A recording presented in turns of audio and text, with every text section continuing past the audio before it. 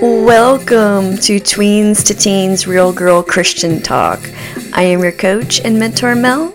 I am always here to answer any of your questions you may have. Feel free to email me at fosteringtheinnerchild@gmail.com. So, today we're going to actually talk about angels. The Bible tells us in Revelations 5:11 that there are myriads of angels in heaven. Meaning we cannot possibly count how many angels are in heaven. That's crazy, right? I personally have yet to see an angel face to face, and I hope one day the Lord allows me to have such a wonderful experience. But I actually have seen an angel in a vision. God has a sense of humor because this angel in my vision had these big sunglasses on, a big floppy hat, and was dressed in it was a dress, and no sleeves on the dress, and the angel was holding what looked like a Mountain Dew. Because when you're have a vision, and this is the way it happens too when you're actually in heaven. If you've ever had an experience going to heaven. What happens is that before you can think a question, it's already answered. It is really the oddest thing. But, so in this vision, I am looking at this, and before I can even ask the question, my question's already being answered, so I knew that it resembled a Mountain Dew. And in the background, there was mountains, okay? And I actually didn't know at the time that I was seeing an angel. I actually had to go to a mentor. This is back when I was first learning, and asked what I was seeing and what did it mean. And she was a prophet and a seer, so she instantly knew that was an angel. It was coming to me, and she began to tell me what that meant. And what it meant was that there was going to be relaxation coming for my family, and the Mountain Dew actually meant like it's going to be refreshing moment, in which honestly it was like 3 weeks later everything actually happened, because my husband worked out of town all the time, so he never was home but on the weekends. So he was given a job to work from home permanently. So just want to share that little tidbit there, because I have had an angel in a closed vision. That's a closed vision is when you have your eyes closed and you see something that the Lord wants to show you or reveal to you. So, but there are very two well-known angels, and you've probably heard of them, Michael and Gabriel. Michael is referred to as an archangel, and we can look in Jude 1 verse 9 where Gabriel is referred to as the messenger. He delivers important messages to us. He delivered messages like the birth of John the Baptist to Zechariah and Jesus to Mary. But there are other angels, and these angels go in rank. We can kind of look at it like an army rank from greatest to least in ranking. Okay, so they have the seraphim is the highest ranking angel, and is known for how close they are to God and the role they play in the worship and praise. You can look at that, and that is in Isaiah 6:1-7. The seraphim surround God's throne and continuously proclaim His holiness and glory. Now here's the thing, do you want to know what they look like? Okay, you've probably seen it or some of this around, but seraphim have 6 wings. 2 of them cover their faces, 2 of them cover their feet, and with the other 2, they use them to fly. Kind of weird, huh? And they continuously cry out, "Holy, holy, holy is the Lord God Almighty. The whole earth is full of His glory." That's what they constantly are singing, continuously, over and over and over. Okay, so the next angel we have is the cherubim. This angel acts also as a messenger, but they also guard God's glory and his presence. You can read the full story in Ezekiel chapter 10. But let's talk about a scary looking angel, okay? This is how the angel looks. So the cherubim have 4 faces, 4 wings, and wheels that sparkled like topaz. So they don't even have like legs or anything like that. They literally have wheels, which is very interesting. You first learn about cherubim angels in Genesis, where God actually put the cherubim in charge of the Garden of Eden, and they guarded the way to the tree of life.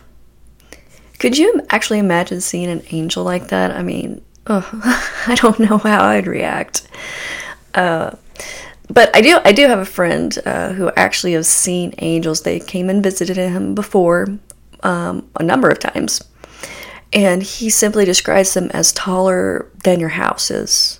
Like, he could only see their legs and feet. That's how tall they were. So, I mean, if you have 10 foot, 15 foot ceilings in your house, then yeah, just imagine an angel being it's like half its body sticking out the roof of your house. That's crazy, huh?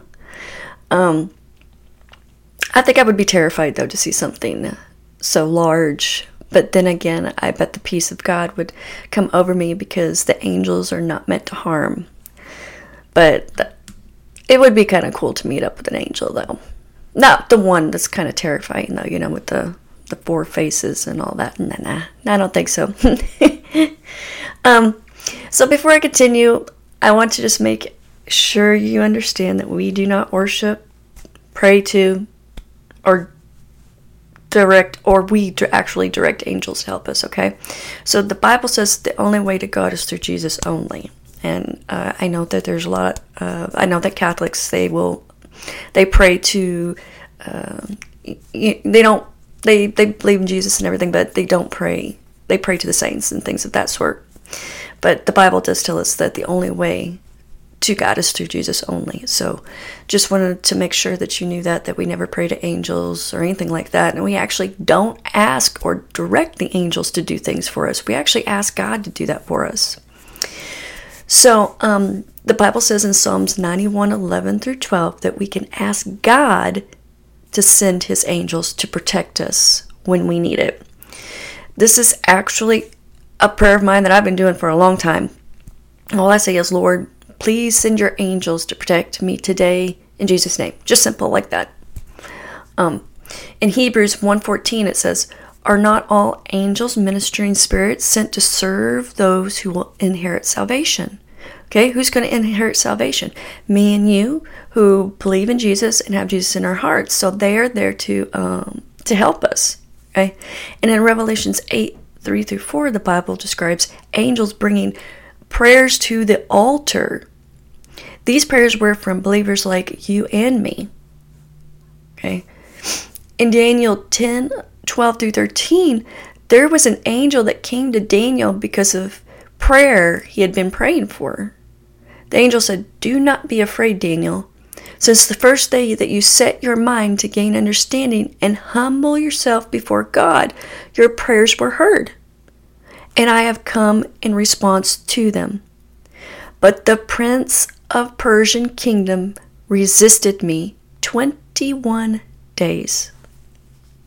So what did it mean when the angel said the prince of the Persian kingdom resisted me 21 days? So Daniel had been praying and praying and praying, but his prayer wasn't being answered. So that's when the angel came to tell him that his prayer was heard, but there was a spiritual battle that was unseen, that had to be fought first before the prayer could be answered. So this Persian kingdom was actually a high-ranking demon. Demons love to work against our prayers, but the angels are always there fighting these demons, even though we cannot see them, okay? But the Bible tells us to never stop praying in our prayers and to keep on seeking him. Our prayers are always heard, but more often than not, a demon is keeping our prayers from being delivered. I mean, not delivered, but to make sure that our prayers are answered. So, with that being said, never stop praying. Don't give up, okay? The Lord has heard you. I promise you that. Another quick little thing before I end here is I want to make sure that I tell you guys, because this is a big thing, and people, especially young people, they like to play around with this, and this is just another form of witchcraft, okay? Since we're on the topic of angels, before I end this episode, I want to talk about angel cards. I know a lot of you are from different countries like India and Russia that listen to me, and besides the United States, but over here in the US, we have what's called angel cards, and it's typically sold at places like, Barnes and Noble. I don't know if Five Below sells it. That's another American store. I'm not sure if they have Five Below in other countries, but it's basically just a new age thing. It does not. These angel cards are like tarot cards. If you know what a tarot card is, this is similar to a tarot card. And all you are is speaking to demons. You are not speaking to angels. They're not giving you revelation. It's just like there's a board out there similar to a Ouija board that is being sold, and it's called the Holy Spirit board. And all these things are just connections with the demonic realm. They're never God. If you want to have a spiritual communication with God, read your Bible. That's how you're going to have revelation with God. Pray. Have a relationship with Him. That is where you're going to get signs, wonders, miracles, visions, dreams, and things of that sort. Stay away from the angel cards. I'm telling you, they are demonic. They are not godly whatsoever. But anyways, guys, that is it for this episode. I just wanted to take the time and explain to you guys what the different types of angels are and what they do, because I think it's pretty cool. And as always, if you have any questions, you can always email me at fosteringtheinnerchild@gmail.com with any questions you may have. I love it. You guys are great. I've already gotten several emails for questions, and I love it. Blessings, and I will talk to you again on the next episode.